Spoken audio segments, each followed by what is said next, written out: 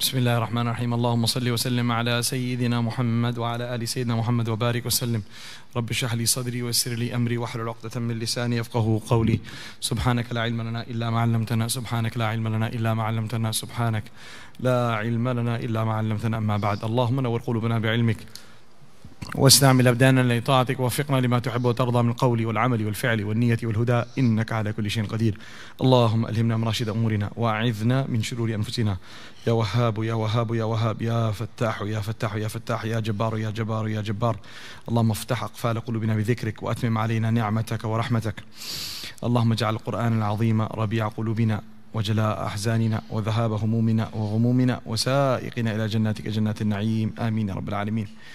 Beloved brothers and sisters, dear listeners, dear students, Assalamu alaikum wa rahmatullahi wa barakatuh.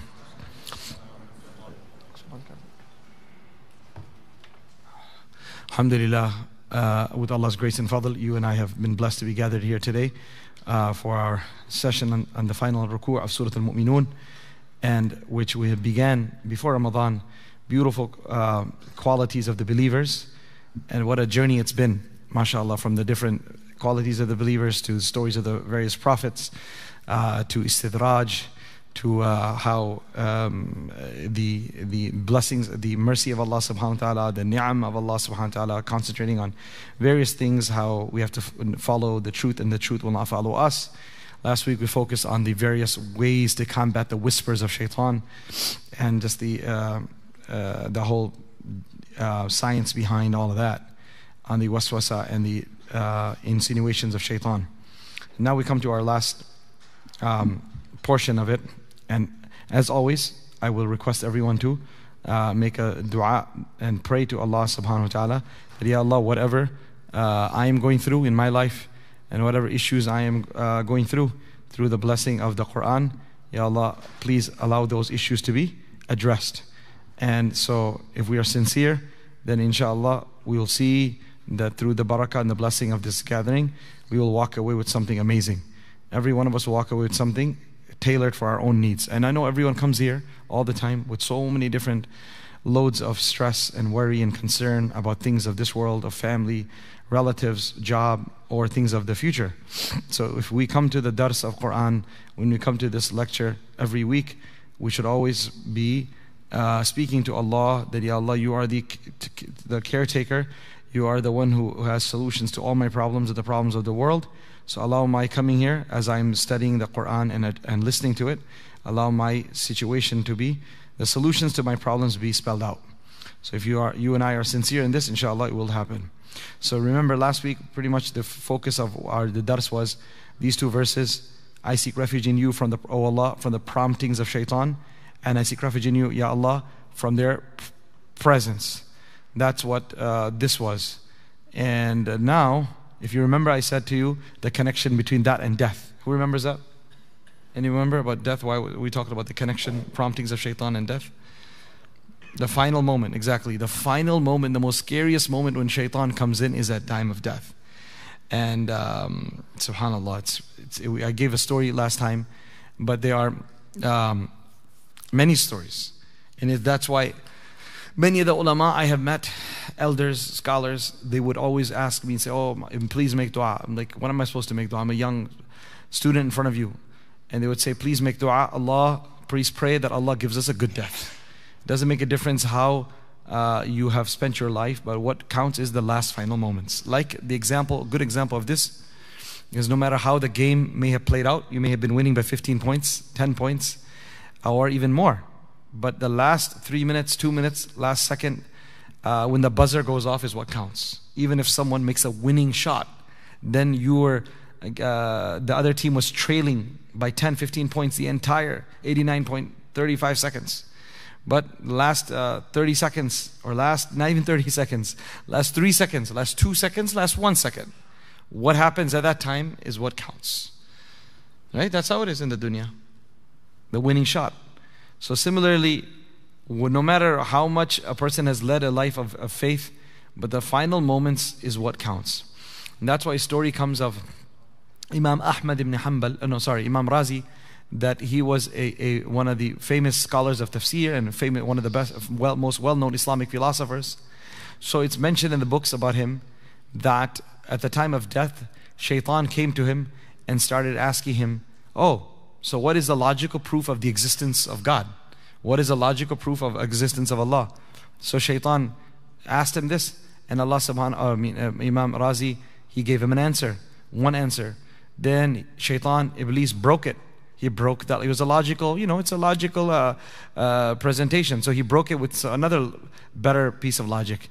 So he broke it, and then Imam Razi gave a second answer. And then he broke that too. And he gave him a third answer. He broke that too. Fourth, fifth, sixth. Now imagine most of us are beyond two. We won't have any idea what to say. Some may not even go beyond one. But he was a famous scholar of tafsir and of one of the most well-known philosophers.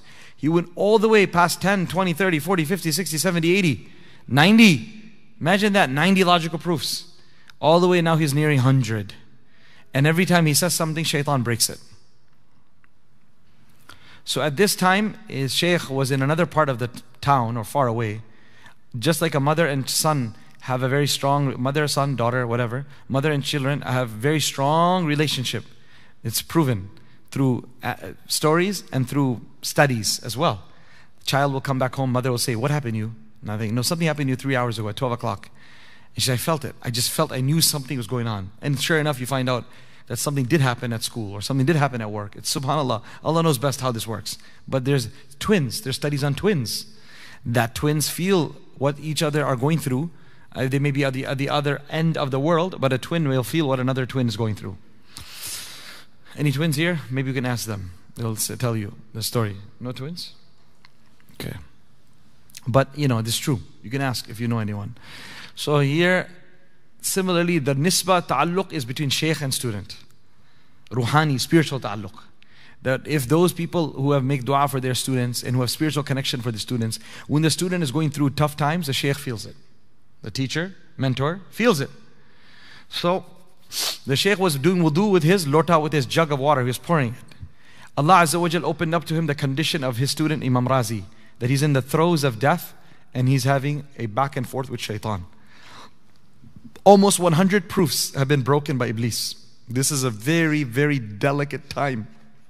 Delicate time. So at that time, Imam Razi Sheikh took his jug of water that he had, which he was performing wudu with, and he threw it on the ground. Just threw it. In a state of extreme, strength, trying to pass on a strong message to the other end of wherever Razi rahimahullah was lying. And he said, tell him you believe in Allah without a proof. Tell him you believe in Allah without a proof. And that answer, Allah subhanahu wa ta'ala, conveyed it to the heart of Imam Razi. And he told Iblis, actually, you know what? I don't need a logical proof. I believe in Allah without a proof. It's called blind faith. What are you going to do about that? And subhanAllah, it's at that time that Shaitan walked away. And Allah Azza wa Jal gave him death and iman. So my beloved friends, the story is very telling. And some of you have gone through these type of scenarios. I have been approached by multiple students and attendees of the tafsir and others who tell me of incidents like this, that everything is fine and all of a sudden they go on a huge attack happens to them where they start thinking everything is fake. Islam is fake, Allah is fake, A'udhu Billah, Quran is fake. And they realize that that they're under a serious attack. And it's really scary. Once you're slipping and falling like that, you're just trying to grab something, but you don't even know where to grab. Because everything seems to be arbitrary. Everything seems to be up in the air. And so no one can save you when you're free falling except for Allah. When you're free falling, no one can save you except for Allah.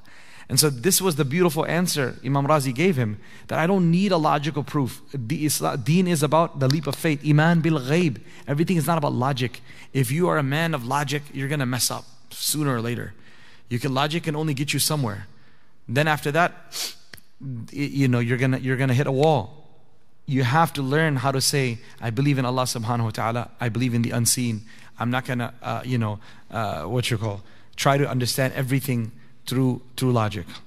So the reason what I was talking about is that this is something we have to take protection, ask protection in Allah subhanahu wa ta'ala from the accursed shaitan, especially at the time of death, not to be overtaken by him. And remember the dua I mentioned to you at the end of last week's tafsir.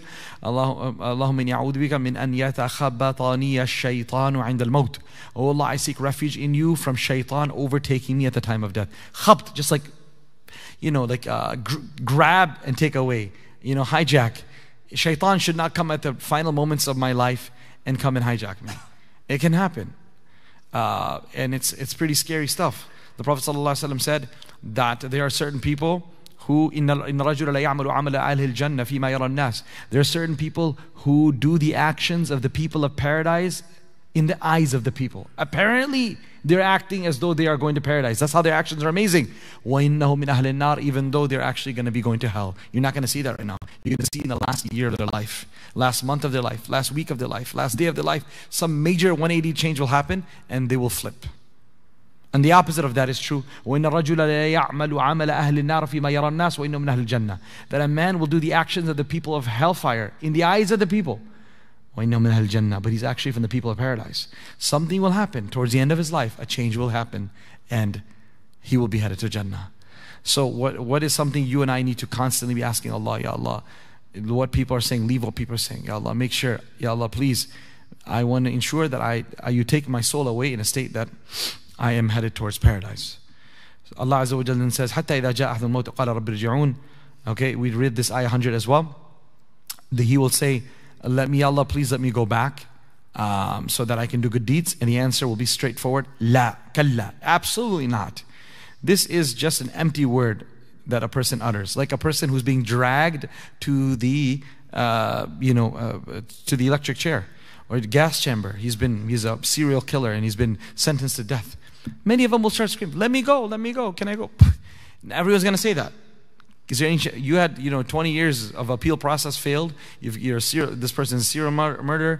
Everyone's decided, jury has decided this guy's got to be sent to death, sentenced to death, and that's what's happened. The judge decided that. So he may scream, he may whimper, but it doesn't make a difference. He's meant to die, he's going to die. So Allah Azza wa Jalla says these people are headed towards hellfire, or rather they won't be able to come back to the dunya. You can cry all you want, but you're not going to come back to the dunya. And behind them, barzakh is a barrier. This barrier seals the people from the dunya, from the people of akhirah. You cannot go back. فَإِذَا نُفِخَ فِي الصُّورِ. Then when eventually the trumpet of the hour of doom is blown, meaning everyone's in their graves all over the world, and then نُفِخَ فِي الصُّورِ, the trumpet of the hour of doom is blown. What happens? The soul comes back into the body. People stand up. As Allah says in Surah Yasin, مَنْ بَعَثَنَا مِنْ مَرْقَدِنَا. People will wake up, rubbing their eyes. Imagine after 5,000, 10,000, 15,000 years, 2,000 years, 1,000 years of sleeping inside the grave. They'll say, مَنْ بَعَثَنَا. Who raised us from our sleeping places? هَذَا مَا وَعَدَ الرَّحْمَنِ. This is exactly what Rahman, the most merciful, had promised you. وَصَدَقَ الْمُرْسَلُونَ. And the messengers were always truthful. They didn't lie to you. They told you the day of judgment is coming. إن كانت إلا صيحة واحدة. It will only be one blow. صيحة, one scream of one angel. فإذا هم جميع لدينا محضرون. All of them, جميع, all of them, لدينا, by us, محضرون, will be made to be present.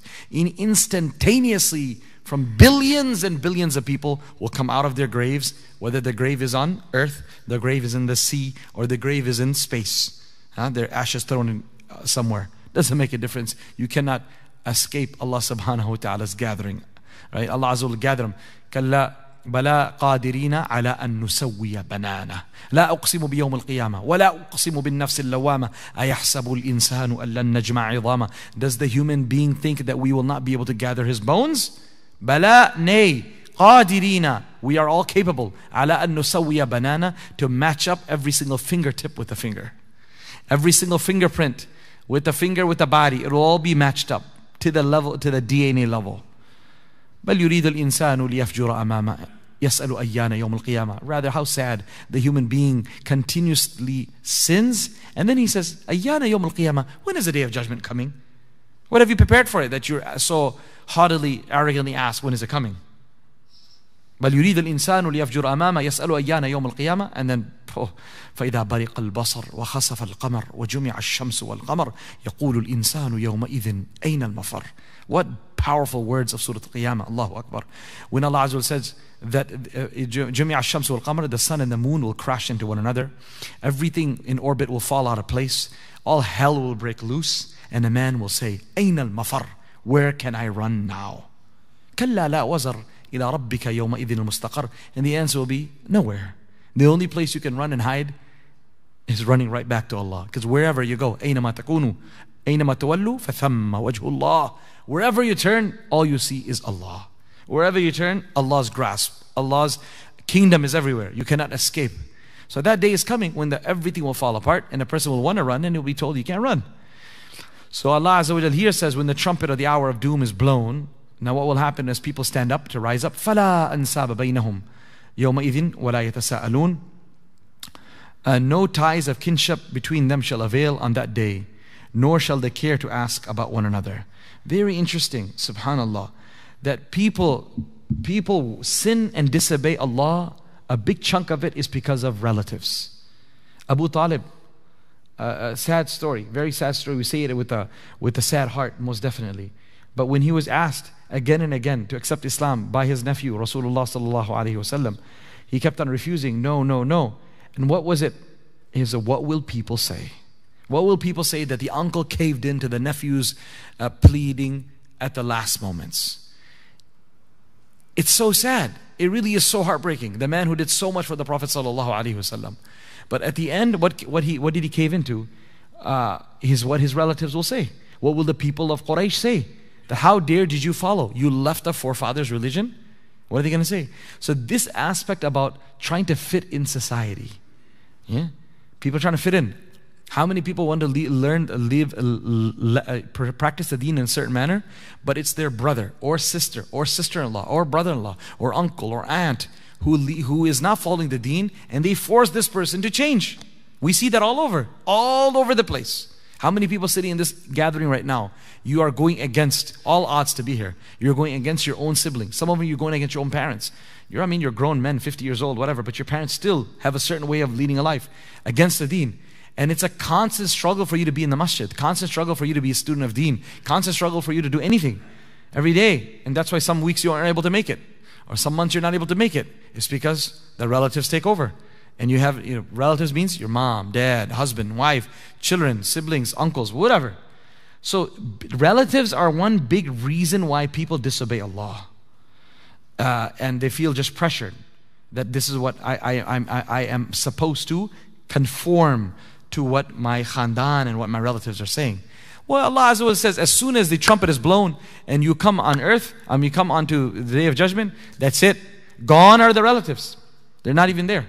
There's all relationships will come to an end. A person will say that I'm not going to even care about it, nor will I even ask. No one will be even asked about one another.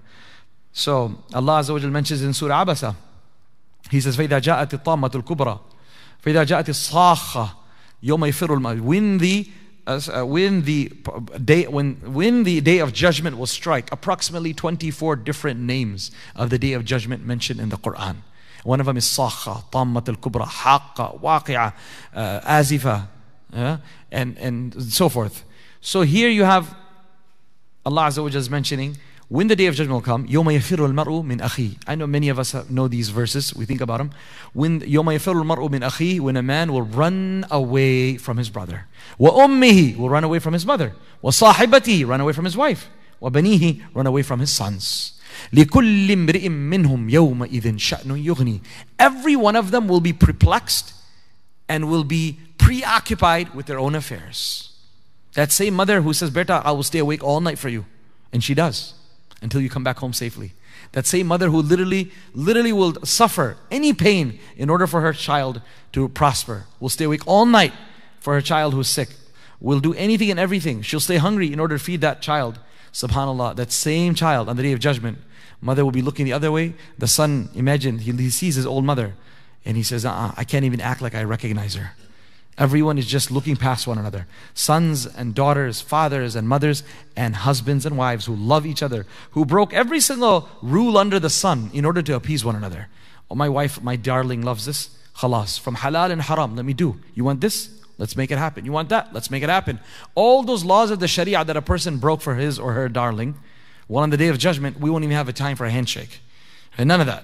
All of those rules of the Sharia a person broke for his lovely daughter, for the princess, for the prince, that we can get from, you need this? No problem, we'll go get a bank loan. We'll put our house, a paid off house, for collateral and get you what you want. Because why? We want you to have a fancy, shamancy, over the top wedding that I can't afford. But guess what? I want you to be happy at all cost.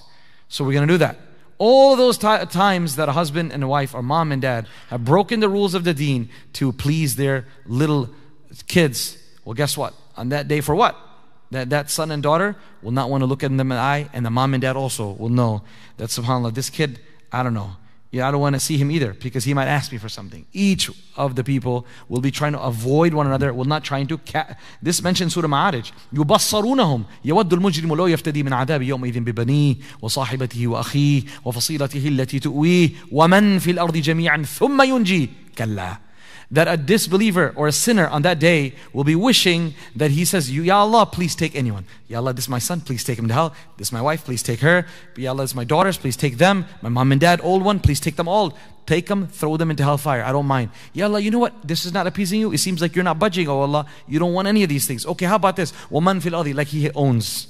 Like he owns everyone. وَمَنْ فِي الْأَرْضِ, Ya Allah, take everyone on the earth. Throw them into hell, but let me go. And the answer will simply be, Kalla, absolutely not. Absolutely not. Since when are we going to punish someone for someone else's sin? Innaha ladha. This is one of the signs, this is one of the names of Jahannam. It's called ladha. Ladha, nazza'at lishawa. Naza'a means to scrape off, pull off. Nazza'at lishawa, that the fire of hell will actually peel off the skin. Tad'u man adbara wa tawalla, and Allah will give the fire an ability to speak. And the fire, crackling fire, will start calling out to you by your name. Anyone who tries to run away will say, where are you headed? Imagine the fear of that. Allah, where the fire itself is speaking. The fire itself is speaking. The one who is running away, it says, where are you going? Where are you going? Man adbara wa tawalla wa jama'a fa'aw'a. That person who simply gathered and amassed wealth, turned his back to the deen, the fire says, where are you going? Come over here. إِنَّ الْإِنسَانَ خُلِقَ هَلُوعًا إِذَا مَسَّهُ الشَّرُّ جَزُوعًا وَإِذَا مَسَّهُ الْخَيْرُ مَنُوعًا. This human being is so weak, whenever he got afflicted, and whenever he enjoyed wealth, he became very stingy. He didn't want to share it. And whenever a little bit of difficulty came upon him, he began to lose his patience. He began to lose his mind. How come? He starts screaming, wailing, hyperventilating over any small issue. And then when Allah gives him health and wealth, then he acts like he was born like this. He deserved it. That he's never seen difficulty, and he starts looking down at other people, in a despicable manner. So this is glimpses of what's going to be happening between relatives. And Allah subhanahu wa ta'ala says, even وَفَصِيلَتِهِ الَّتِي تُؤْوِي, your crew, your crew, your crib, your club of friends, whatever you want to call them. Allah Azza wa says, a person will say, Allah, this is my whole Saturday night crew, Friday night crew, golfing crew, wings crew, basketball crew. We all got our crews. Allah, take them all into hellfire. Just save me. And the answer will simply be, no, absolutely not. So this is, as soon as when all these gang leaders come together, for example, they get arrested, what happens? When pressure is put on, they rat out. They rat out the other guys. They says, no man, this is not worth it. I'm not going to die for someone else. And they'll spill the beans. They'll sell the secrets. They'll say it, whatever needs to be said. If it means a lower sentence, you just got to put enough pressure. Then anything will happen. Anyone will break.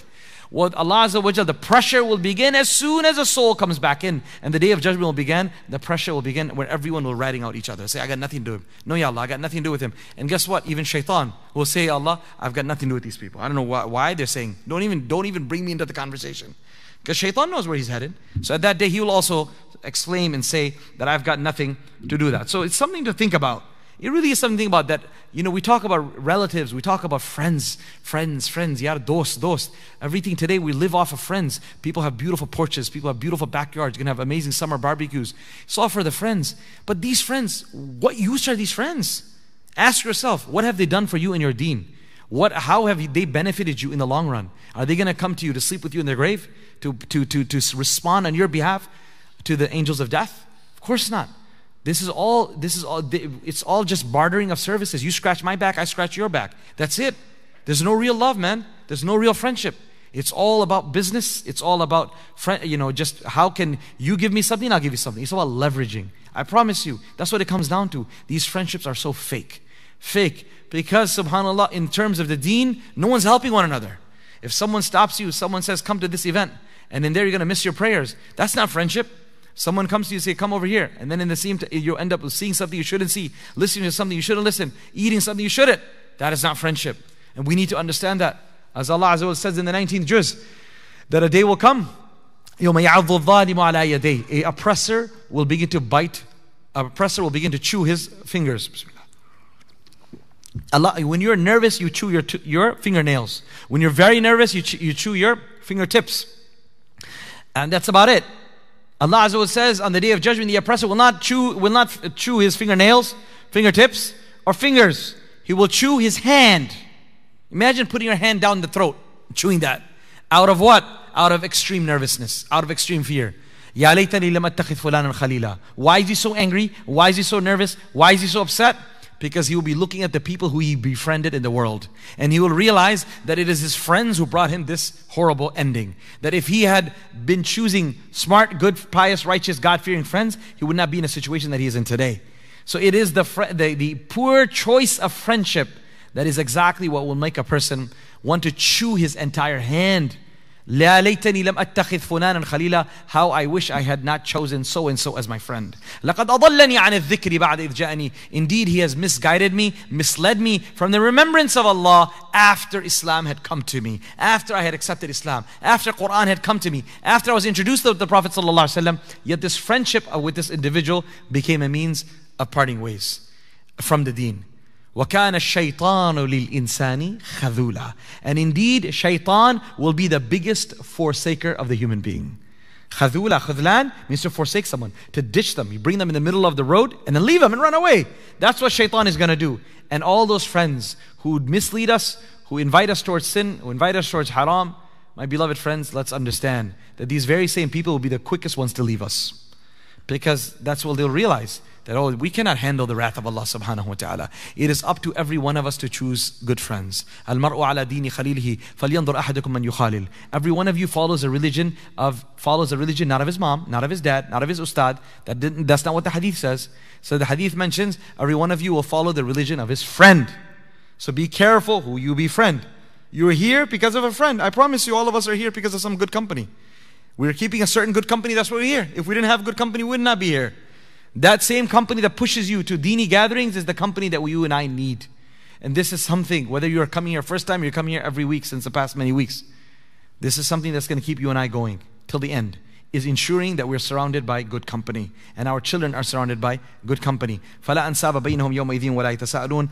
Fatima Aisha radiallahu anha is reported as she asked Nabi sallallahu alayhi wa sallam, أَيَعْرِفُ بَعْضُنَا بَعْضًا يَوْمَ الْقِيَامَةِ. O Rasulullah, will we recognize one another on the day of judgment? And the Prophet sallallahu alayhi wa sallam said, لَا يَا أُمَّ الْمُؤْمِنِينَ إِنَّ أَحَدَ لَا يَعْرِفُ أَحَدًا يَوْمَ الْقِيَامَةِ. That no, O Aisha, no one will recognize anyone on the day of judgment.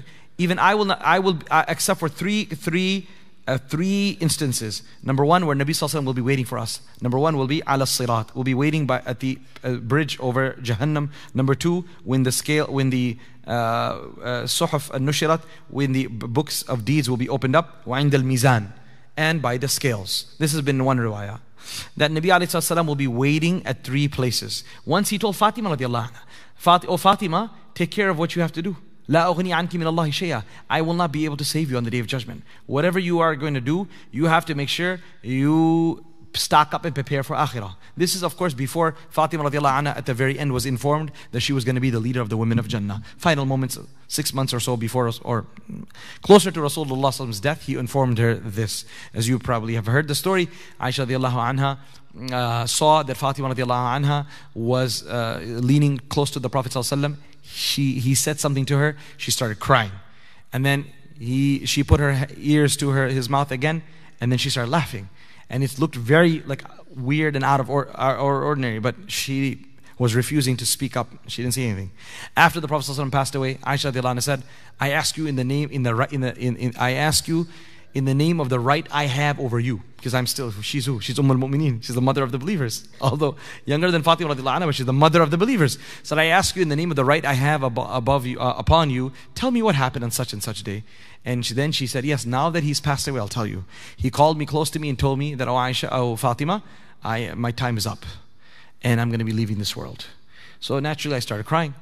Then he called me closer again and said, "O Fatima, that you are going to be the first of my family to join me." And next narration, that you are going to be you're not going to be pleased that you are going to be the leader of the women of paradise. But earlier on in Makkah, Nabi Sallallahu Alaihi Wasallam is telling her that you better take care of yourself. I won't be able to help you. The nasab is there. Man batta bi amaluhu lam yusri bihi nasabuhu. Whosoever's actions slow him down, his deeds, his nasab, his lineage will not be able to speed him up. Whosoever's actions slow him down, his nasab, his lineage will not be able to slow him down. So very important take home point, that relatives are great. They say there's a saying, al-aqarib kal-aqarib. These are two words in Arabic, with a hamza and a ayn. That's the only difference. Aqarib and aqarib. Aqarib means relatives, and aqarib means scorpions. Right? So al-aqarib kal-aqarib, meaning relatives at times can become like scorpions. They can bite and they can sting really bad, and it can hurt you. But we're not talking about just stealing your money in the dunya and causing problems here. We're talking about something beyond that. That being toxic and being holding you down to an extent that even if you want to follow the deen, they keep on pulling you back. And that's what you have to be careful of. Next ayah, Allah subhanahu wa ta'ala says, فَمَنْ ثَقُلَتْ مَوَازِينُهُ. Thus, whoever's balances are heavy with good works. ثَقُلَ, ثَقِيل means to be heavy. Mizan, mawazin means the scales. Whoever scales are heavy, فَأُولَٰئِكَ هُمُ الْمُفْلِحُونَ. Then it is these who are truly successful. So there's a whole concept of waznul a'mal. There's a whole concept of what? Waznul a'mal, weighing of deeds. This is a real this is something real, that our actions will be weighed on the Day of Judgment, and based on how much they weigh, we will be headed towards paradise or not. If our good deeds weigh heavy, then we will be worthy of the mercy of Allah subhanahu wa ta'ala. And if our evil deeds are heavier, then we'll be unfortunately headed to hellfire. So today some student asked me, said that I was speaking to someone, I asked someone for a favor, and she said, okay, I'll do it for you. And she said, I made dua for her. I said, may Allah reward you and make your scales heavy on the Day of Judgment. Sounds good to you, right? What do you think? Huh? Acha dua. May Allah make your scales heavy on the Day of Judgment. Thank you for willing to help me. Huh? Scale, which scale are you guys? Mashallah, you guys are awake, alert. Right, that's why. So actually, that was not the point. But thank you for mentioning that. When you say Jazakallah, may Allah recompense you. That's why they say that's incorrect to say Jazakallah. You must say Jazakallahu Khaira, because may Allah reward you, give you recompense in the good. Because Jazakallah could also mean Jazakallah Sharra. May Allah subhanahu wa ta'ala recompense you with evil. Right? So it's open-ended. So that's why we should not just say Jazakallah. We should say Jazakallahu Khaira. So I mean, of course, it sounds like a good thing. That it sounds like a good thing that you are asking me for my scales to be heavy. But what happens on top of that, unfortunately? Look at today's ma'ashara.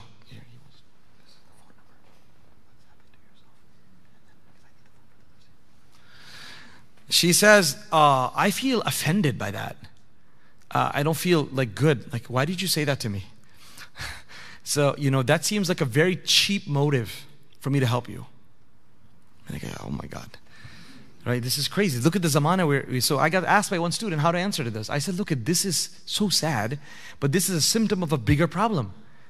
She's saying that I feel offended that you made dua that may Allah make your way. I don't need to do it for amal. I don't need to do it for good deeds. Why do I need to be enticed by ajar? I did it for the sake of just being a good person.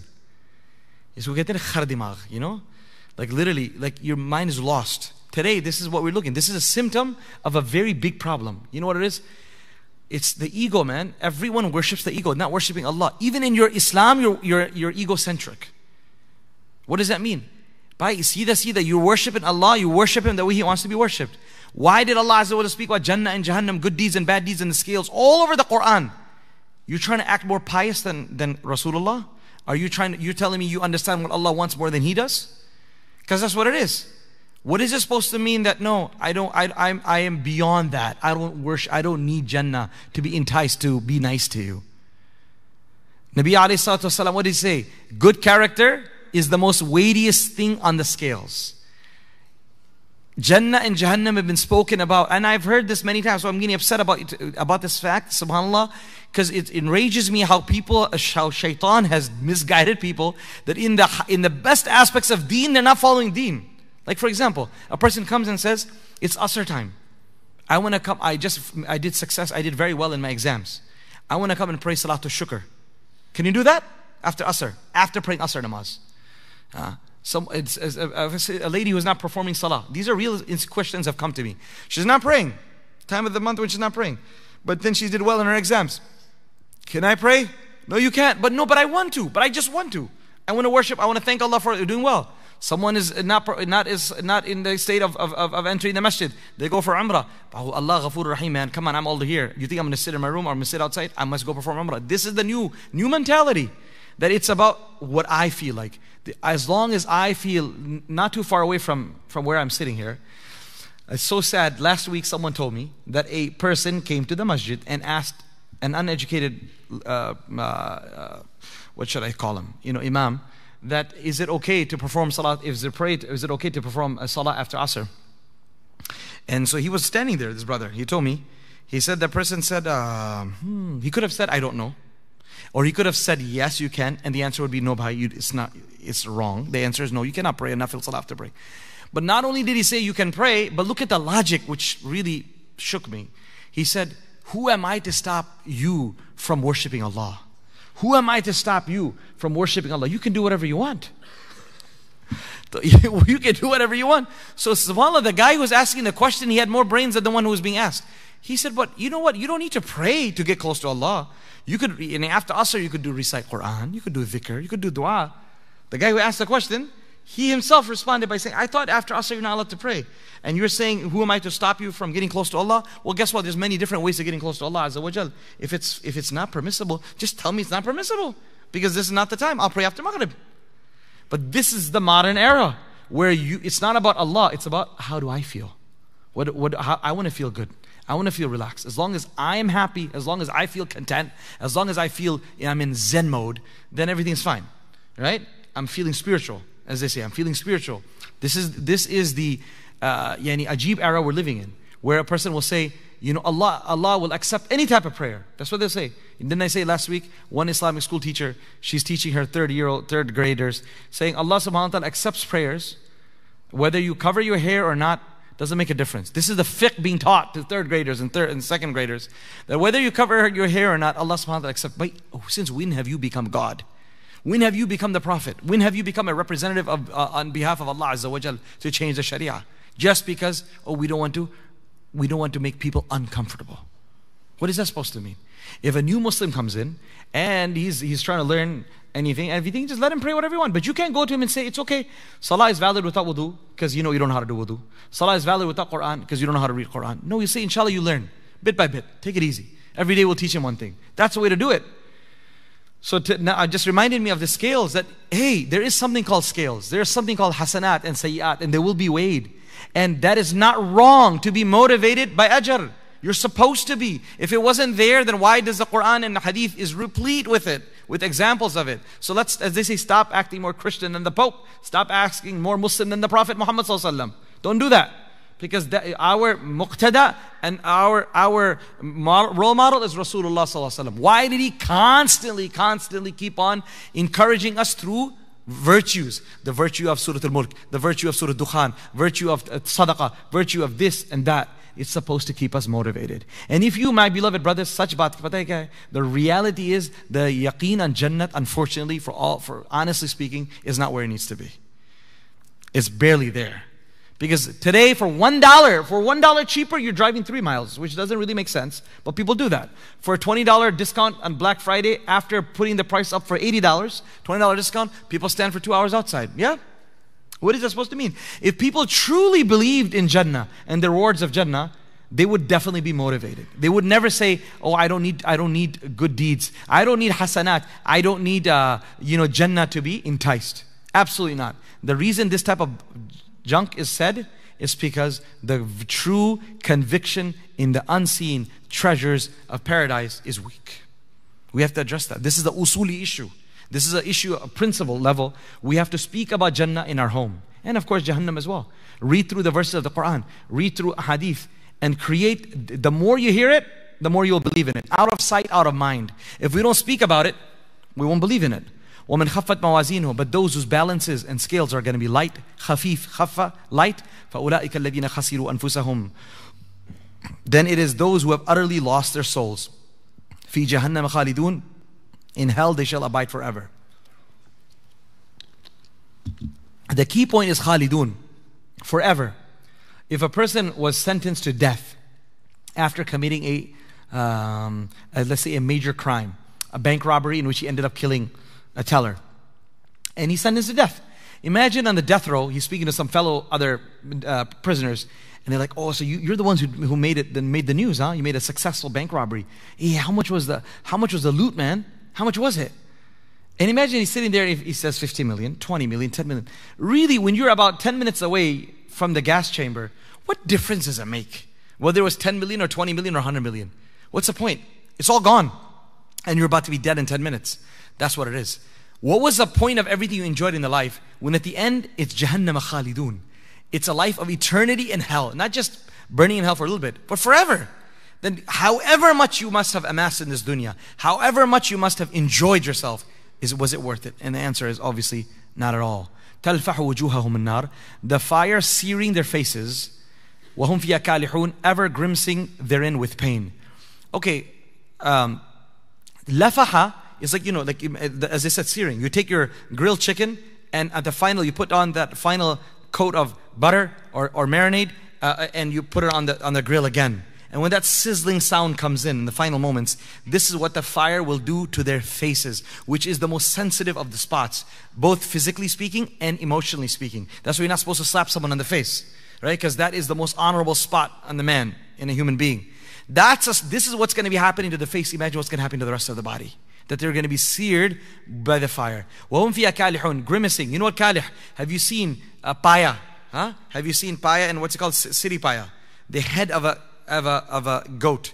When it's cooked properly, the Yemenis and others, all they have that as well.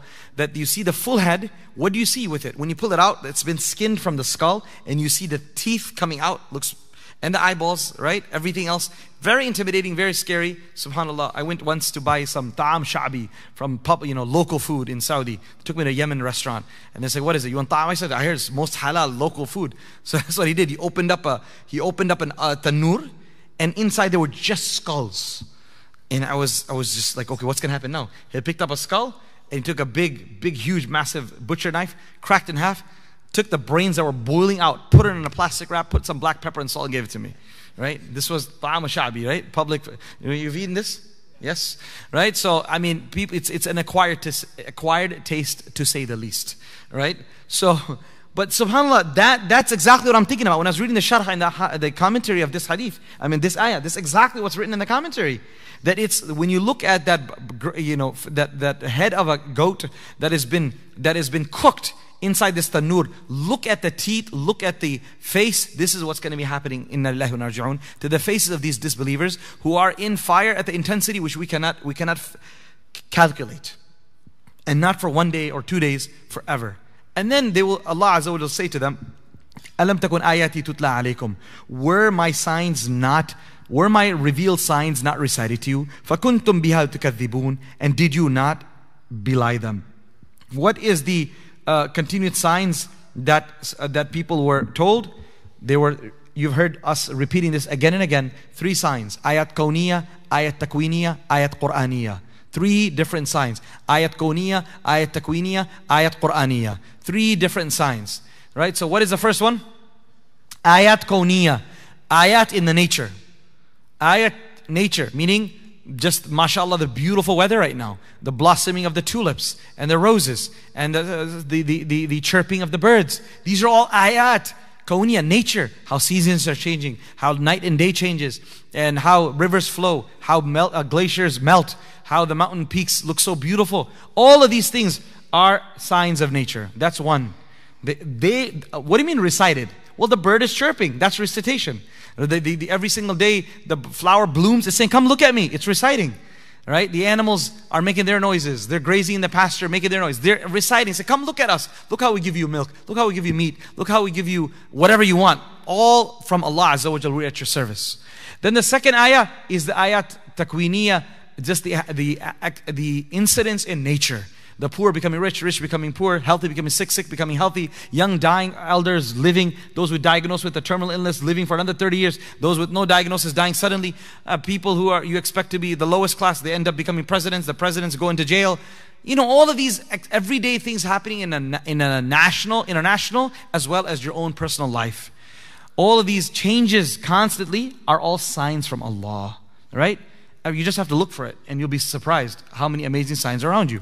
So they're all calling out to you to say, hey, Allah exists. Allah exists. I am a sign that Allah Azza wa Jalla exists. And the third is ayat Qur'aniyah. The verses of the Quran, which are obviously being recited in Salah, in Taraweeh, in Quran, in Tafsir. They're being recited. All three verses are being recited. فَكُنْتُمْ بِهَا تُكَذِّبُونَ. Yet you continue to belie them. This is what Allah Azza wa Jalla will be telling the people in hellfire, that why did you not change when you could have changed?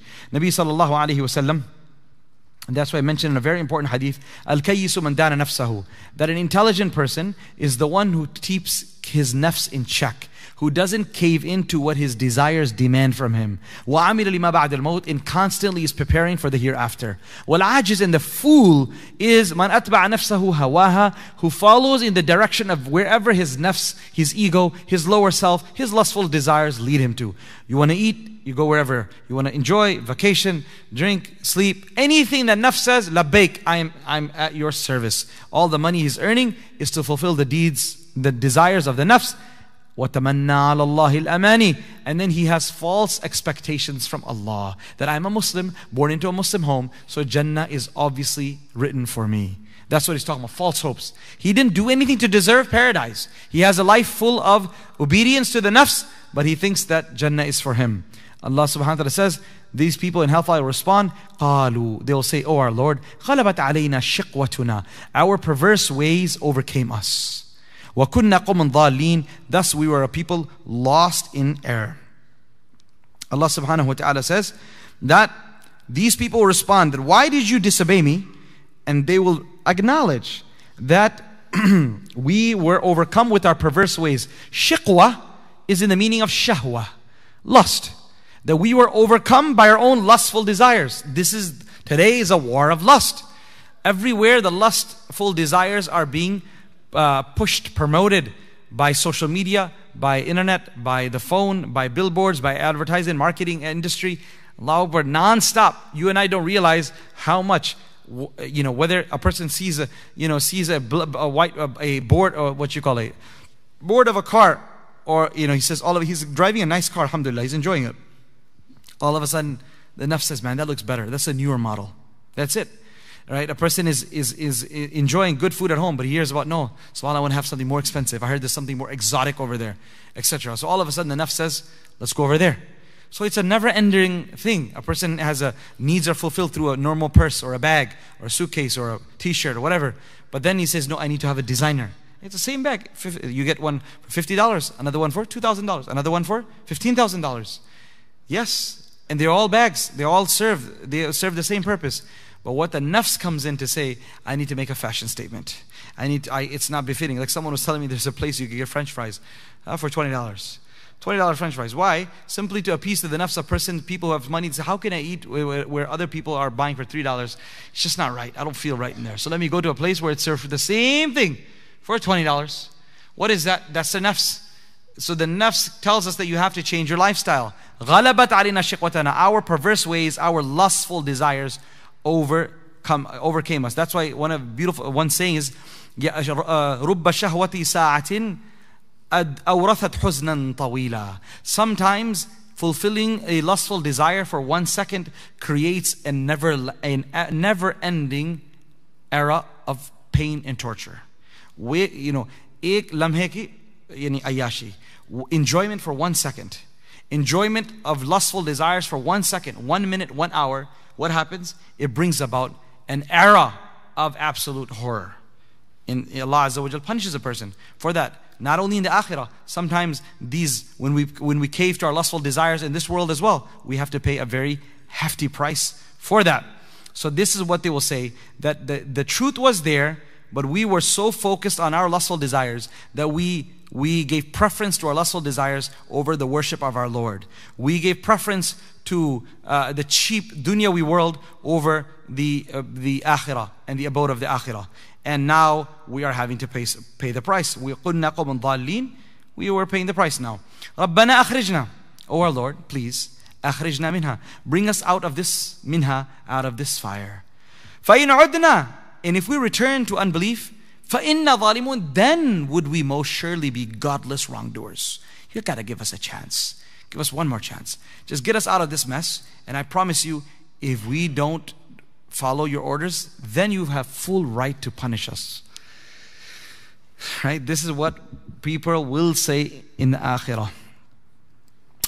And subhanAllah, Allah subhanahu wa ta'ala already is telling us this is going to happen. And you see that today. How many times when you catch hold of someone, or the thieves, look at repeat offenders. Unfortunate case, who are not reformed through the prison system. You let them go, and not all cases, but many times, they're not reformed, and those very same people after being sentenced or being serving 20 years in prison, come out within days. They end up committing the same crime or something, sometimes even worse. So we see that fitrah within us, that we like to claim that, oh, we just needed some more time, and then we would have changed. No, someone who's going to obey, who's going to listen, he'll get it right the first time. And Allah Azza wa Jal mentions this in some various places in the Quran. Let's go over that. Allah subhanahu wa ta'ala says in Surah Al-An'am, Ya laytana, the disbelievers will say, وَلَوْ تَرَى إِذْ وَقِفُوا عَلَى النَّارِ, if only, Ya Rasulullah, you could see them standing at the brink of hellfire, about to be pushed in. And they will be exclaiming and begging and crying and saying, Ya laytana, oh, how we wish, nuraddu, that we would be sent back into the world, وَلَا نُكَذِّبَ بِآيَاتِ رَبِّنَا, and we will not belie the signs of our Lord, وَنَكُونَ مِنَ الْمُؤْمِنِينَ, and we will be from amongst the believers. بَلْ بَدَا لَهُمْ مَا كَانُوا يُخْفُونَ مِنْ قَبْلِكَ وَلَوْ رُدُّوا, Allah subhanahu wa ta'ala says, no, stop lying. The only thing is that all of that which you had been promised and you belied has become apparent. It's been unveiled. We've been telling you, our prophets have been telling you all along that this awaits you. We never believed them. Now all that's happened has been unveiled. You see it. وَلَوْ رُدُّوا لَعَادُوا, Allah is saying, the most truthful of all those who speak.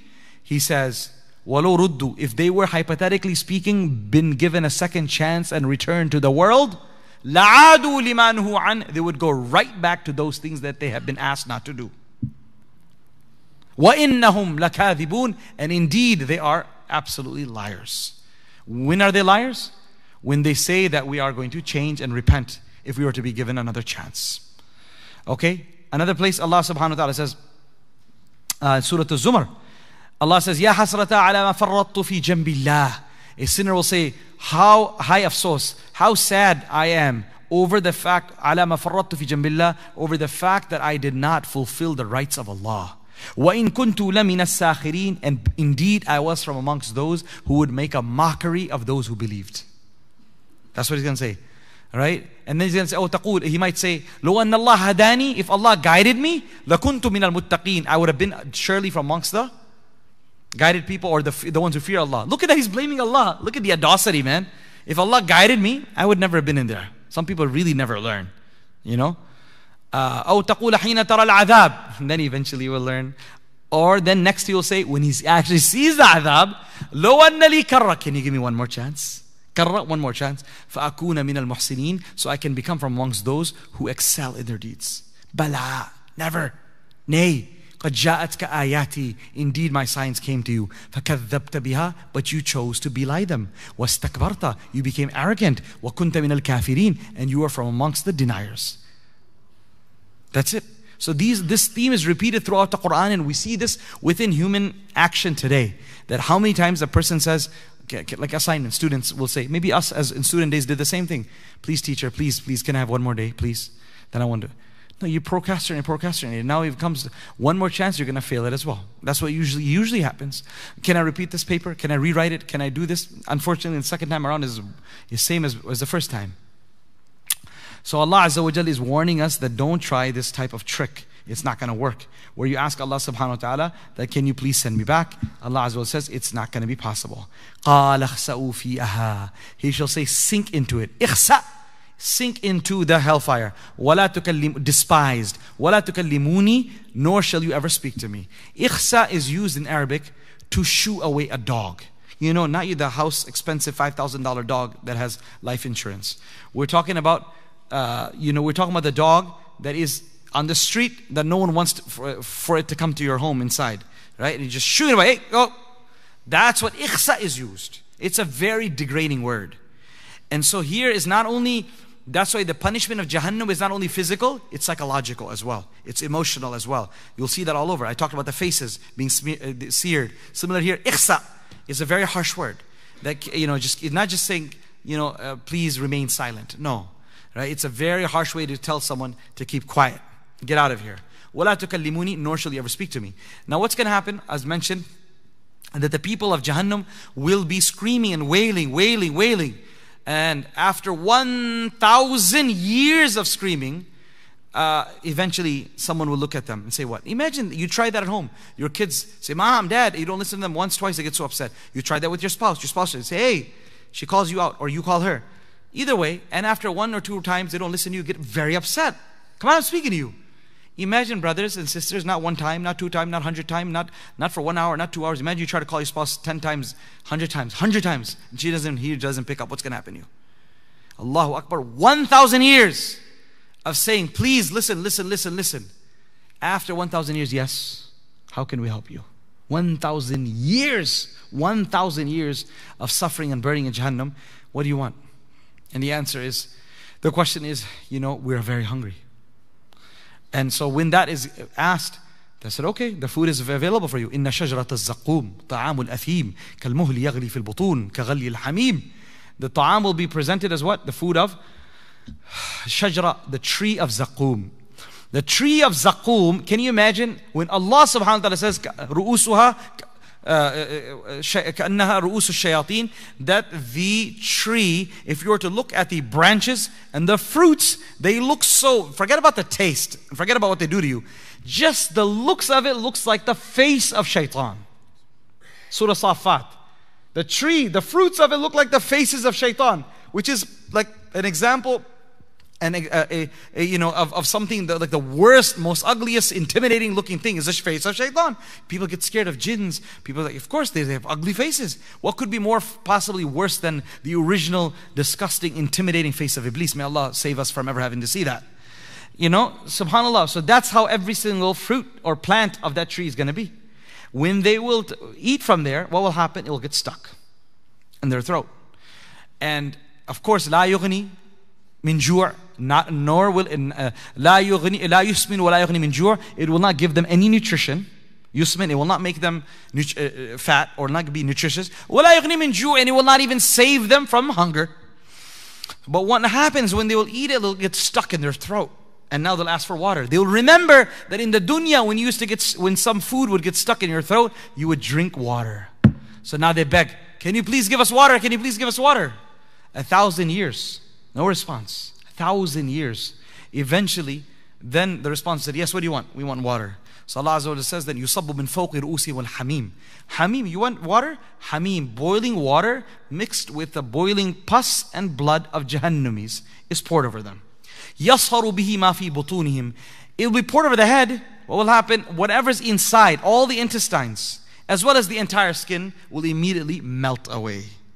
As it comes in one narration, when the boiling water will be brought towards the mouth, what will happen? The lower lip will melt all the way till the navel. And the upper lip will curl up all the way to halfway up the skull. All right? And of course, you think they're dead. No, but since death is dead, that's why everything will be immediately replaced back. As the Quran mentions, كُلَّمَا نَضِدَتْ جُلُودُهُمْ بَدَّلَّهُمْ جُلُودًا. As soon as the skin will get, nadija actually means cooked.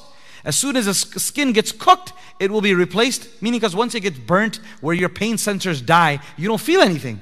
But دَلَّهُمْ جُلُودًا, it will be replaced with a fresh layer of skin, with fresh pain sensors for a person to fully be immersed in that experience. May Allah protect us all. So now this water he's drinking, what will happen? The water is worse than zuqum. It will melt everything in. So now he calls out that another, please, 1,000 years of begging. Then they'll ask, what happened? And this is where the 24th juz, Allah subhanahu wa ta'ala says, they will say, Ya Malik. Malik is the angel who is in charge of Jahannam. Ya Malik. Oh Malik, liyaqdi alayna rabbuk. Please, all we ask you now for is death. Ask Allah to kill us. Just ask Allah to end this misery. There's nothing more beloved to the people of Jahannam than death. And the answer will be, Innakum makithun. That's not accepted. Innakum makithun. You are going to remain in here forever. And this is where Allah Azza wa Jalla says, enough chit chat, enough back and forth. Even if it's taken 1,000 years for my angels to respond, I don't want any of this. Ikhsa'u fiha is when now their mouths will be sealed shut. And now they will not be able to even express. Because you know why? Screaming and yelling is also a one way it consoles you. Because you have a way to express your frustration. Now that will be taken away from them. And that their mouths will be sealed shut. وَلَا تُكَلِّمُونِي. Don't ever speak to me. إِنَّا اللَّهِ وَنَرْجِعُونَ. May Allah protect us from this faith. إِنَّهُ كَانَ فَرِيقٌ مِّنْ عِبَادِي. Allah Azza wa Jalla says, indeed there was a party of my servants who said, يَقُولُونَ, who would say, there were some, they were not all bad people. You don't say, oh, we were only bad people. No, they were. There were some good people out there too. Many good people out there. يَقُولُونَ, they would say, رَبَّنَا, oh my Lord, إِنَّنَا آمَنَّا. Indeed, I have believed in Allah. We have believed in Allah. فَاغْفِرْ لَنَا. So please forgive us, Ya Allah.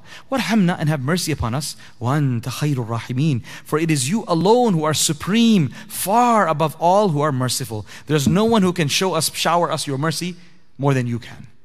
So we're asking you, Ya Allah, alhamdulillah, we did what we're supposed to do. We tried. We accepted you as our Lord. We believed in your prophets, but we weren't the best Muslims. So we are sorry. We are seeking forgiveness. We're humble. We feel that we have wronged you. So please forgive us. What did you all do? There were good Muslims, or there was righteous, pious, God-fearing Muslims all around you. This is this dunya. You have one person in a wedding who hasn't prayed Jummah for 6 months. And another person who hasn't missed his tahajjud for 6 years. All eating the biryani together on the same table at a walima. Isn't that happening? You have all sorts of people. One person who's living till now, is in this country for 30 years, but he could not afford a house on cash. And he said, I'm not going to get no interest, non-interest, no type of loan. Forget it. So he's living in a small rented two-bedroom apartment. And another person has been here only for 2 years, but he's got every single loan on him, halal, haram. He's earned from right and from wrong, and he's living it up in a house that he could never afford, just to put on a show. All eating together from the same table. This is this dunya. That Allah Azza wa Jalla allows the best of the best and the worst of the worst. All the biggest sinners and those who are trying their best to stay strong, they enjoy life together. This is how this dunya works. But it's not going to always be like that. Right? It's not always going to be like that. A day will come when they will be called a day of separation. Like Badr was a day of separation, Yawm al-Furqan. Similarly, there is a day of judgment coming where people will be separated. And this is what is mentioned in Surah Yasin. Exactly. وَامْتَازُوا الْيَوْمَ أَيُّهَا الْمُجْرِمُونَ. Imam Abu Hanifa, rahimahullah, it's reported he would spend the entire night repeating this verse again and again and again and again in salah, crying over this verse. وَامْتَازُوا الْيَوْمَ. Today, oh the sinners, separate yourself from the pious ones. Imam Abu Hanifa, rahmatullahi alayhi, would repeat this the entire night, afraid that it should not happen on the day of judgment when Allah says this, that he ends up having to go away with the sinners. Think about that. When was the last time we ever thought we were sinful? When was the last time we ever thought and reflected on these verses that seriously this may happen? This very likely may happen because our deeds are just horrible. You know what the problem is with those, if we're super sinful, but with that sinfulness, if it's not matched with at least humility, humbleness in front of Allah, then we're in very big trouble. If it's, hey, we are very practicing Muslims. We are, alhamdulillah, if it wasn't for us, what would have happened? That type of attitude is very detrimental to our future. It's a nail in the coffin.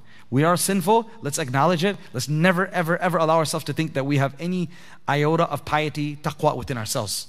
And hopefully that level of self, degradation and will inside ourselves, maybe that will be liked by Allah, and Allah Azza wa Jalla will say that, I'll let you go. But if a person begins to think of himself to be someone, although we are not, then the chance of survival is very less.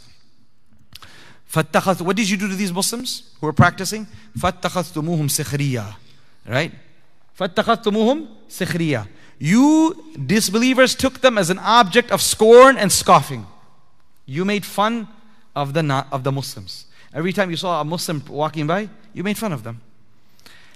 Hatta ansokum dhikri, until such insistent mocking of their faith caused you to forget my remembrance utterly. Wa kuntum minhum tadhakun, for all the while you were diverted with laughing at them. Today, is it just the non-Muslims who make fun of the Muslims? No, absolutely not. How many hijabi women feel violated if they go to an environment with other women because the dirty looks they'll get? How many niqabi women will be afraid to walk into one of these restaurants because of the way all the other women will look down upon them? Subhanallah, amongst women especially. There's this ajib thing that who do you think you are? And they feel it. It goes both ways. And so similarly, subhanAllah, when you see people dressed in a sunnah or practicing the deen or say I regular at the masjid or I attend the program, you will hear laughter. People scoff at you. People will scorn at you within your own family circles, within your own social circles. Try that in your next wedding that you're invited to, right? Talk about the deen and you see, gasp, like really? Come on, this is Saturday night, brother. It's 10 p.m. You know, it's past the time for to be speaking about the deen. There's so many people who come to these social gatherings who will literally mock at you for any aspect of the deen that you speak about. You speak about the deen, you say your son and daughter is going to an Islamic school or attending a madrasa or anything of that sort, and they'll say, really? Come on, what world are you living in? And so Allah subhanahu wa ta'ala is speaking about that. That those people who mocked at the believers to such a degree that their continuous focus on practicing Muslims made them forget Allah, because they were so busy making a mockery of the believers, and they ended up completely forgetting about Allah subhanahu wa ta'ala. They remained so obsessed with mocking Muslims. Inni jazaytuhum al-yawm. Allah says, today, indeed this day, I have rewarded them for what they have endured patiently. For all those men and women who had to be endured being mocked at. All those, you see those videos coming out of India of the Muslim girls being mocked at. Or, subhanAllah, did I tell you about this Egypt too? They had a study I read on BBC, that they had a study done, that they had a Muslim, non-Muslim people dressed as a non-Muslim reporter called somewhere, someone who's doing real estate, and said, I want to come check out this, condominiums that you have just recently constructed. Like, oh yeah, great. They're available. Come right in and we can sign you up. So they go, and then she goes in wearing a scarf, the reporter. And all of a sudden, the owners or the sales agent says, oh, sorry, we're completely sold out, right? And we have no space. So there's an actual entire article that I read on BBC talking about how in Egypt, practicing Muslim women who wear hijab are treated as second, third class citizens and are ostracized so much by society. This is happening in the Muslim country, right? Muslim country. I remember when I was wearing a turban and I was wearing a thobe, and I was in 2005, I was over there. People look at me and they say, they look at my brown skin, they look at my turban, and they looked at me and they asked me, are you Sikh? Right? And then they say, what are you wearing? An amama, right? They don't know what an amama is. And many of them will look at me in my brown skin and say, oh, where are you from? India? Amitabh Bachchan, that's what they say. And say, subhanAllah, what are you talking about? Looking at me like you can't think about deen. They're asking me what religion I am. I'm like, if you don't know I'm a Muslim, then I don't know who do you think is Muslim? But that's how the sunnah has become so forgotten, that people in the Muslim country can't recognize that. And if you wear it, we know that. Most of the Muslim countries, subhanAllah, if a person's got a beard, going up for Fajr. I know one Muslim brother from a Muslim country, I don't know which country he's from. He was telling me, he said, yeah, when I was growing up, if we were to go to Fajr as a youngster, we'd get in trouble. We would get in trouble, they would come after us. I said, which country it is? He wouldn't tell me. Can you imagine that? That's the level of fear. It's been 30 years probably. He's refused to tell me. He said, no, I'd rather not say it.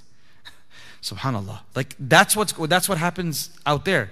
So you're seeing this. I want you to understand that this is not just disbelievers making fun of disbelievers. It's about so-called believers, many of them hypocrites, making fun of practicing Muslims. And this is a big problem with our own Muslim society, in Muslim countries as well as in this part of the world. Allah Azza wa Jalla is, for those of you who suffered, Allah is consoling you. He says, Inni jazaytum al-yawma ma sabaru. Indeed, this day I have rewarded all of them for what they had endured patiently. And what's the reward? Annahum humul faizun. It is that they are the ones who are truly triumphant today. They are the ones who truly are successful. This is similar to what we read in Surah Al-Mutaffifun. Allah Azza wa Jalla says that those people who got mocked at by the disbelievers, وَإِذَا مَرُّوا بِهِمْ يَتَغَامَزُونَ. When the disbelievers passed by the practicing Muslims, they used to wink at each other, and they used to make fun of the Muslims by cracking jokes, winking at one another. They said, look at these Muslims, look at these Muslims. And وَإِذَا انْقَلَبُوا إِلَىٰ أَهْلِهِمْ فَقَلَبُوا فَكِهِينَ. And when they would go turn around and go back home, they would go back joyously laughing and mocking at the Muslims. وَإِذَا رَأَوْهُمْ. And when they look at the Muslims, قَالُوا إِنَّ هَؤُلَاءِ لَضَالُّونَ. They would say, these people are utterly lost. وَمَا أُرْسِلُوا عَلَيْهِمْ حَافِظِينَ. Allah says that you were never sent as their caretaker. Why don't you just mind your own business? Instead of saying who's lost, who's not lost, you should mind your own business. Why don't you yourself get some guidance? فَالْيَوْمِ. Today, يعني on the day of judgment, الَّذِينَ آمَنُوا مِنَ الْكُفَّارِ يَضْحَكُونَ. The tables will have been switched, flipped. The believers will have an opportunity to laugh at the disbelievers. عَلَى الْأَرَائِكِ يَنْظُرُونَ. Will be sitting, reclining on their sofas. And they'll be seeing the sinners being thrown into hellfire, and they'll be the ones who have the last laugh. هَلْ ثُوِبَ الْكُفَّارُ مَا كَانُوا يَفْعَلُونَ. Allah says, what a powerful ending of Surah Mutaffifin. MashaAllah. هَلْ ثُوِبَ الْكُفَّارُ مَا كَانُوا يَفْعَلُونَ. Did the disbelievers get anything but what they deserved? These ayat, subhanAllah, they are has such amazing power of consoling people who are going through problems. People across the world who are being oppressed, physically tortured, emotionally tortured. Look at the, people in the Rohingya camps. Just reading about that largest, jail in the world. Subhanallah, a million people without anything, just locked up open air, being pushed out from everywhere. May Allah subhanahu wa ta'ala have mercy upon them. May Allah subhanahu wa ta'ala grant them patience, right, of what the lost Rohingya people who are suffering immensely. Subhanallah. So these ayats, imagine how they're consoled when they listen to such things like this. And all those other people who I've heard excerpts from, read excerpts of what happens in the prisons in some of these Middle Eastern countries, where literally besides the physical torture, mental torture, this is what they say: where's your Allah now? These are so-called Muslims torturing Muslims. Where's your Allah? Bring him on now. I mean, when you're in that type of state, these are the ayats that are going to keep you going. May Allah never allow us to see something like that. And may Allah subhanahu wa ta'ala give, may Allah subhanahu wa ta'ala allow those people who are locked up in such type of torture cells, may Allah subhanahu wa ta'ala create a way out for them. And may Allah subhanahu wa ta'ala, give them patience and sabr and never test them the way they are being tested now.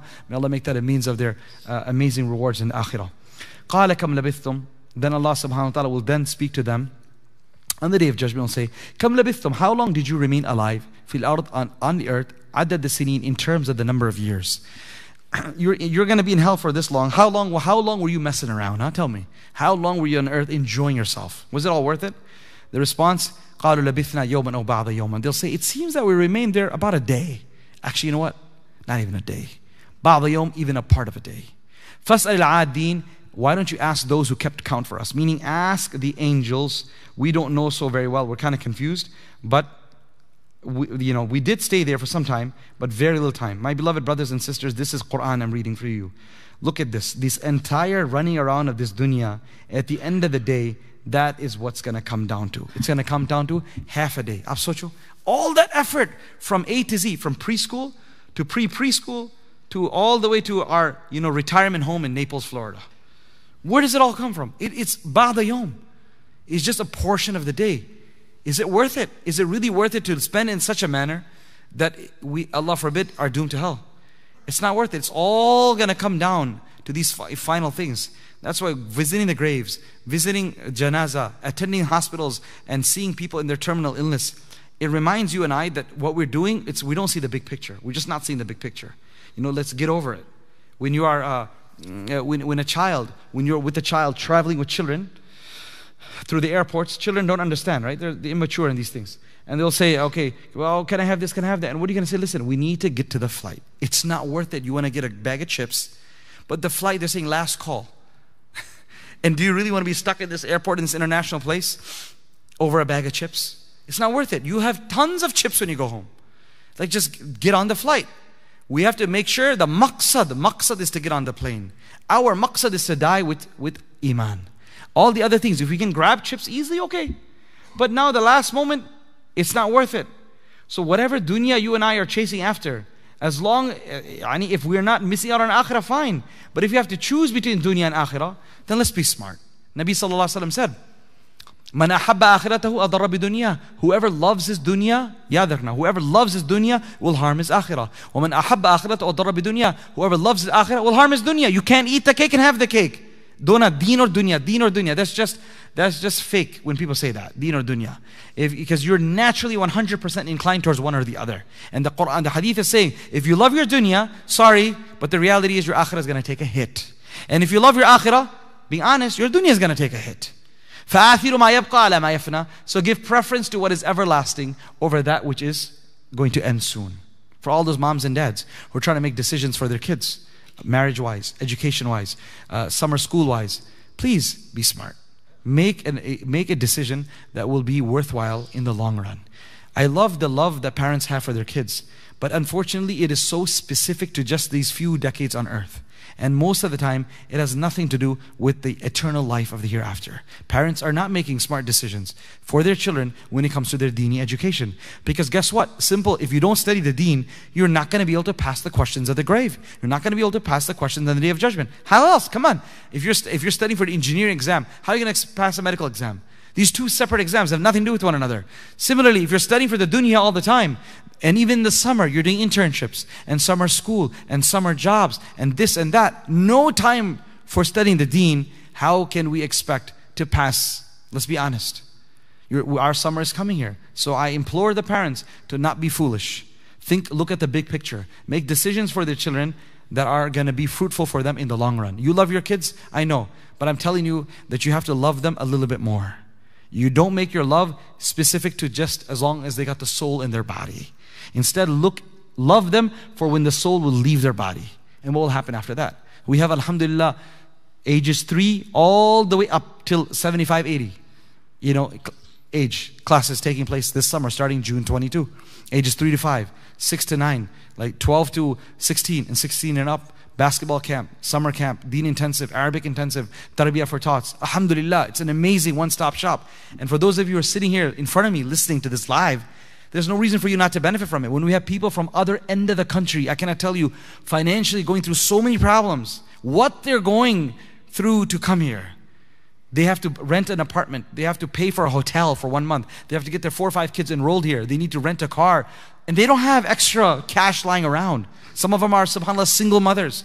But they care about their kids. For those of you who are listening to me live right here, and local Lombard area people, please value what is provided here. Value what's provided here.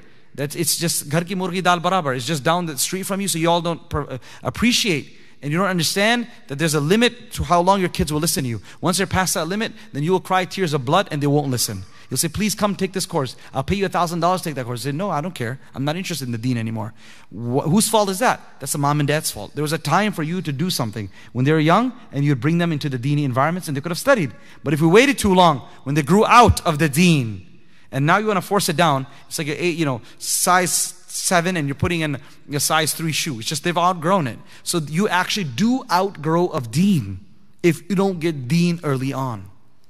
If you don't get deen early on, that's what happens. You say, no, this is not for me. I've been there, done that. I grew up in a Muslim family. I'm not interested in this stuff. Everywhere we see that. It's so sad, the number of secular Muslims, right? We don't want our children to become from those sad group of people. So benefit from that and understand that this entire running around that you and I are doing for our kids, yawman aw ba'da yawm, it's a day or half a day. قَالَ إِلَّا بِثْتُمْ إِلَّا قَلِيلًا. Allah will say, you have indeed remained in the dunya but a little while. Not even a half a day. قَلِيلًا. Compared to the hereafter, it's almost minute. وَأَنَّكُمْ إِلَيْنَا لَا تُرْجَعُونَ. And did you not, no. لو أنكم كنتم تعلمون, if only you had known how fleeting it would all be, you probably would have changed your decisions. You probably would have done things differently. People say that. If 20 years ago, I knew how the stock market was going to be. 20 years ago, how I knew the housing market was going to be. 20 years ago, how I knew if this job I'm in was going to be, I would have done something differently. Allah subhanahu wa ta'ala is saying, if only you knew reality of how this entire entire running around from A to Z of your life is just a drop compared to the sea of the hereafter, you probably, most definitely would have done things differently. We don't need to wait for that day. We're studying this right now. Ayah 114 of Surah Al-Mu'minun. Let's focus on this and say, Allah, allow me to live in a life. Let me work for the dunya for as long as I'm going to stay here proportionately.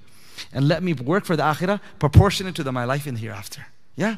Proportionate. And remember, my beloved friends, when I say work for the akhirah, that doesn't mean you don't go to a job and sit in the masjid, do Allah, Allah. It means your job should be a halal income. And your job should be with the proper niyyah.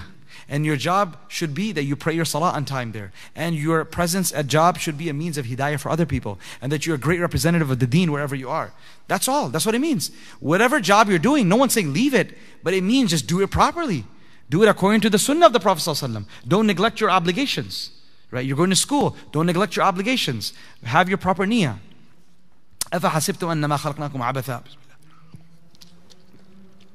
These are very powerful verses of Surah Al-Mu'minun that are read for protection from hasad, from sihr, from ayn, and other things. Very effective also for many things I've heard from tajribah, from experience. You know, sometimes little children, they start just acting up. They don't want to go to school. They don't want to read Quran. Start becoming disobedient. So this is something that's been shared with me, to me by ulama, that reading these final verses of Surah Al-Mu'minun 7 times and blowing into each ear. Reading it 7 times, blowing into one ear, reading another 7 times, blowing into the other ear. This is effective in pushing out any type of shaitani influence that a person, a young child, or even an adult may be suffering. Maybe an adult won't allow you to do that, but at least a youngster, a young kid, sometimes you see all of a sudden certain things happening. So this is very effective. You should memorize these verses of the Quran. Did you think then that we have created you abathan in vain? And that you would not be returned to us for judgment? Is that what you thought? Is that why you led your life like this? That it just makes no sense. Why would you, Allah is saying, lead a life full of sin and disobedience, unless you really thought there was no such thing as the day of judgment, and there was no such thing as life after death? Then you did this. فَتَعَالَ اللَّهُ الْمَلِكُ الْحَقِّ. Rather, most high, far above all is Allah. Ta'ala, most high, above all. Al-Malik is the king. Al-Haq, the eternal truth. La ilaha illa huwa Rabbul Arshil Kareem. There is no God but Him, the Lord of the gracious throne. Alright? This is the dua of tahajjud. Dua of tahajjud, Nabi Sallallahu Alaihi Wasallam would say, Allahumma anta rabbi la ilaha illa ant khalaqt, what's this? Wa'aduka haq wa liqa'uka haq wal jannatu haq wal naru haq wal nabiyyun haq. In the first part, oh Allah, that you are absolutely true. Wa'aduka haq, and your promise is absolutely true. Liqa'uka haq, meeting you is absolutely true. Jannatu haq, paradise is absolutely true. Wal naru haq, hellfire is absolutely true. وَالنَّبِيُّونَ حَقٌّ, and the prophets are absolutely true. وَمُحَمَّدٌ رَسُولُ اللَّهِ حَقٌّ, and Muhammad, the messenger of Allah, is absolutely true. Allahumma laka aslamtu, oh Allah, I've submitted for you. وَبِكَ آمَنْتُ, I believed in you. وَعَلَيْكَ تَوَكَّلْتُ, I have relied upon you. وَإِلَيْكَ نَبْتُ, I've turned to you. وَإِلَيْكَ حَاكَمْتُ, and I have turned to you to make decisions in those things that we have differences of opinion. فَاغْفِرْ لِي مَا قَدَّمْتُ, so forgive my sins that I have done in the past. وَمَا أَخَرْتُ, those that I have done in the future. وَمَا أَسْرَرْتُ, those things that I have done hiddenly. وَمَا أَعْلَنْتُ, and those things that I have done openly. أَنْتَ الْمُقَدِّمُ وَأَنْتَ الْمُؤَخِّرُ لَا إِلَهَ إِلَّا أَنْتَ. You're the only one who can push someone forward. You're the only one who can pull someone back. None worthy of worship besides you. Right? So Al-Haq, this is one of the names of Allah subhanahu wa ta'ala. And this is the dua that Rasulullah sallallahu alaihi wasallam would recite in the morning at tahajjud time. وَمَنْ يَدْعُ مَعَ اللَّهِ إِلَهًا آخَرَ. Thus, whoever calls upon any other God with Allah, لا برهان له به, for which he can never have any proof. لا برهان له به, قيد اتفاقي, right? He's never going to have a proof for that, for another God. Guess what? فإنما حسابه عند ربي. Then his reckoning is awaiting him with his Lord. Allah Azza wa Jalla says that to Rasul sallam. إِنَّ إِلَيْنَا إِيَابَهُمْ ثُمَّ إِنَّا عَلَيْنَا حسابهم. Don't worry, Ya Rasulullah. لَسْتَ عَلَيْهِمْ بِمُصَيْطِرٍ. You're not responsible for their misdeeds. You did what you have to do. You're not responsible. إِنَّ إِلَيْنَا إِيَابَهُمْ. They're all coming back to me. ثُمَّ إِنَّ عَلَيْنَا حسابهم. Then it's up to me to take care of the reckoning. So here also Allah says that if a person commits shirk, then Allah Himself is going to be awaiting to reckon with this individual. إِنَّهُ لَا يُفْلِحُ الْكَافِرُونَ. Indeed, the disbelievers shall never succeed. it seems that they're successful. That's what it seems like. They have people who disbelieve Allah, they seem to have the biggest homes. They seem to have the most money. They seem to have the most fanciest cars. They seem to have the most arms. They seem to have the most the strength politically. Everything seems to be going for them. And that's what Muslims, meek Muslims will look at that. Well, Allah Azza wa Jalla is telling us, what was the first ayat? How did the surah start? قَدْ أَفْلَحَ الْمُؤْمِنُونَ. SubhanAllah, what a way this surah ends. قَدْ أَفْلَحَ الْمُؤْمِنُونَ. Indeed, the true believers are the ones who are successful. And then the traits were mentioned. And now, what a way to end the surah. إِنَّهُ لَا يَفْلَحُ الْكَافِرُونَ. That the disbelievers will never be successful. What success you see, what meets the eye, is fake. It's not real. This is all going to come to an utter destruction. وَقُلْ, rather say, رَبِّ اغْفِرْ, my Lord, forgive me, warham, and have mercy upon me. وَأَنْتَ خَيْرُ الرَّاحِمِينَ. And it is you who is most merciful amongst those who show mercy. Right? Allah subhanahu wa ta'ala is asking us that He's teaching us here, like we've taught us وَقُرْ بِعَضِهِمْ هَمَزَاتِ الشَّيَاطِينَ. Similarly, Allah subhanahu wa ta'ala here in this ayah is teaching us how to make dua, that Allah please forgive me and have mercy upon me, for it is you alone who are supreme, far above all who are merciful. Talking about the fact that we are all sinful, we acknowledge that. But along with sinfulness, we have to match it with humility and humbleness. And say, Ya Allah, I'm not going to be haughty. I'm not going to act something that I don't have. I'm sinful, and you need to forgive me. And inshallah, tabarak wa ta'ala, this is what's going to get us with Allah subhanahu wa ta'ala. The dua of rescue from the shaitan, yes, inshallah, all those people who are requesting for du'as, if you could just message the masjid phone number, or you message at info or office, one of the email addresses, inshallah, you can get those du'as.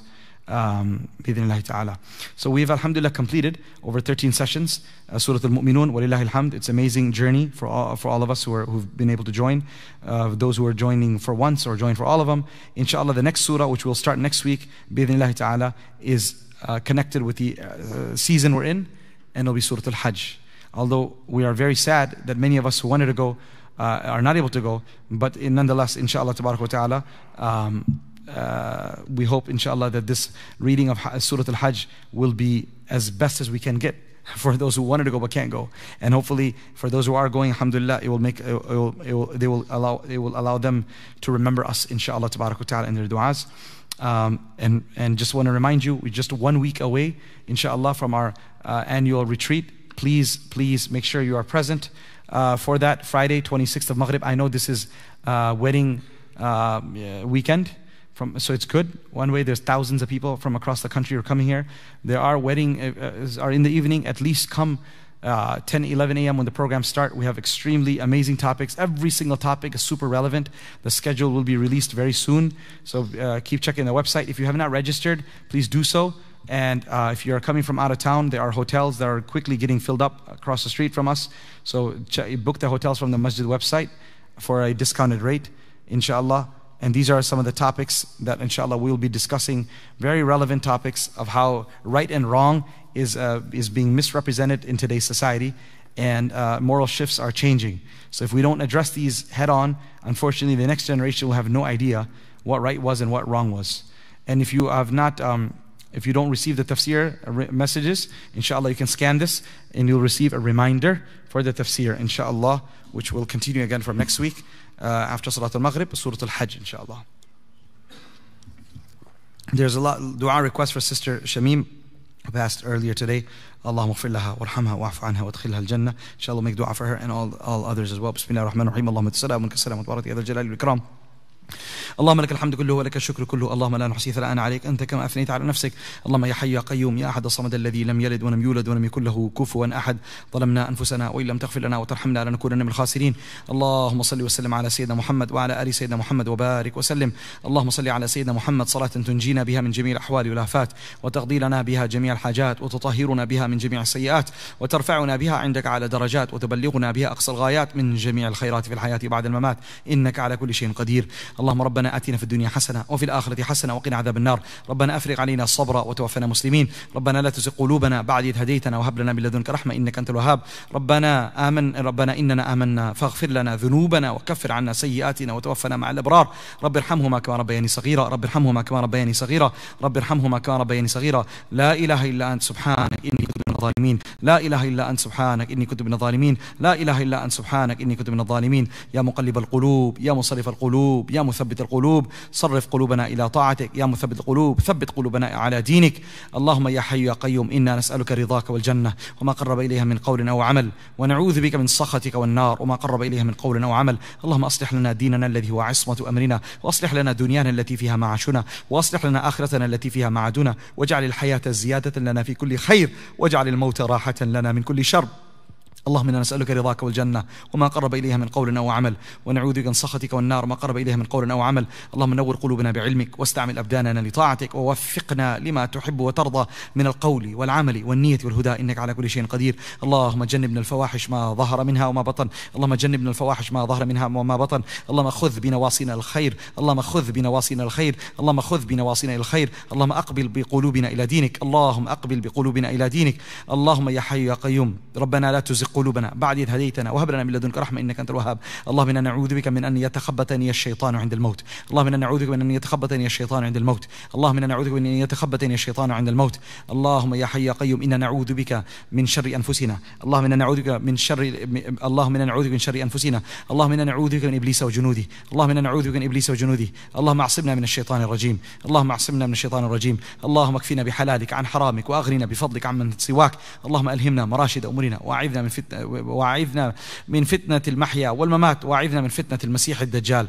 Oh Allah, we ask you to accept this gathering. Oh Allah, we ask you to accept this gathering. Oh Allah, we ask you to accept all our previous lessons. Oh Allah, anyone who for whatever duration was able to participate in any way, shape or form in any of these majalis, Ya Allah, we ask you to allow their presence and their participation to become a means of our forgiveness, Ya Allah, and their forgiveness. Oh Allah, make it a means of our faith becoming rejuvenated. Ya Allah, whatever khair and good has been shared in these past 13, 14 weeks, oh Allah, we ask you to make it a means of our hidayah and guidance. Oh Allah, allow the speaker and the listeners all to put into practice whatever khair and good was shared.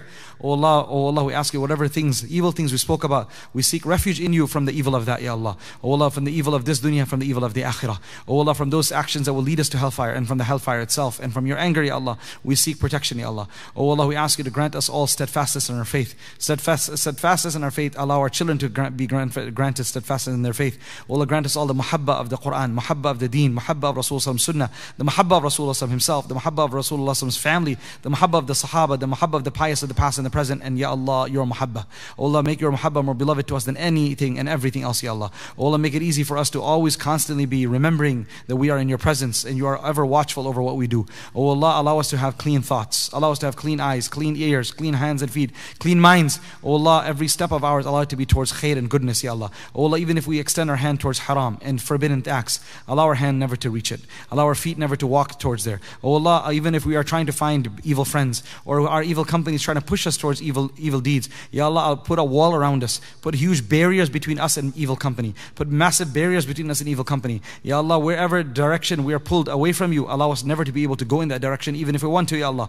Oh Allah, push our heart and pull our heart towards yourself and your deen, Ya Allah. Oh Allah, allow our children to be raised up in the most appropriate manner, Ya Allah. Oh Allah, please, Ya Allah, make it easy for us to give them the proper tarbiyah. Oh Allah, our own tarbiyah is not made. Ya Allah, we ask you to grant us proper tarbiyah. Oh Allah, make our islah, Ya Allah, rectify us, allow us to lead a life in the way you want us to see.